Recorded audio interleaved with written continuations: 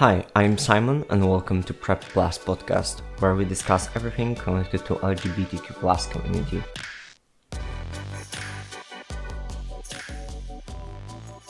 I think that many societies are doing a huge disservice to sex workers.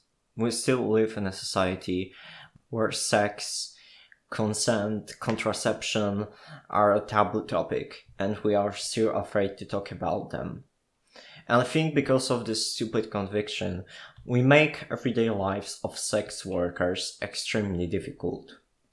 I think that this is really a tough job on itself. Many people enjoy that, but some of them don't have an environment where they can work safely. And that's often because of our governments who still think that prostitution is some non-issue and they prefer to avoid talking about that because they are scared.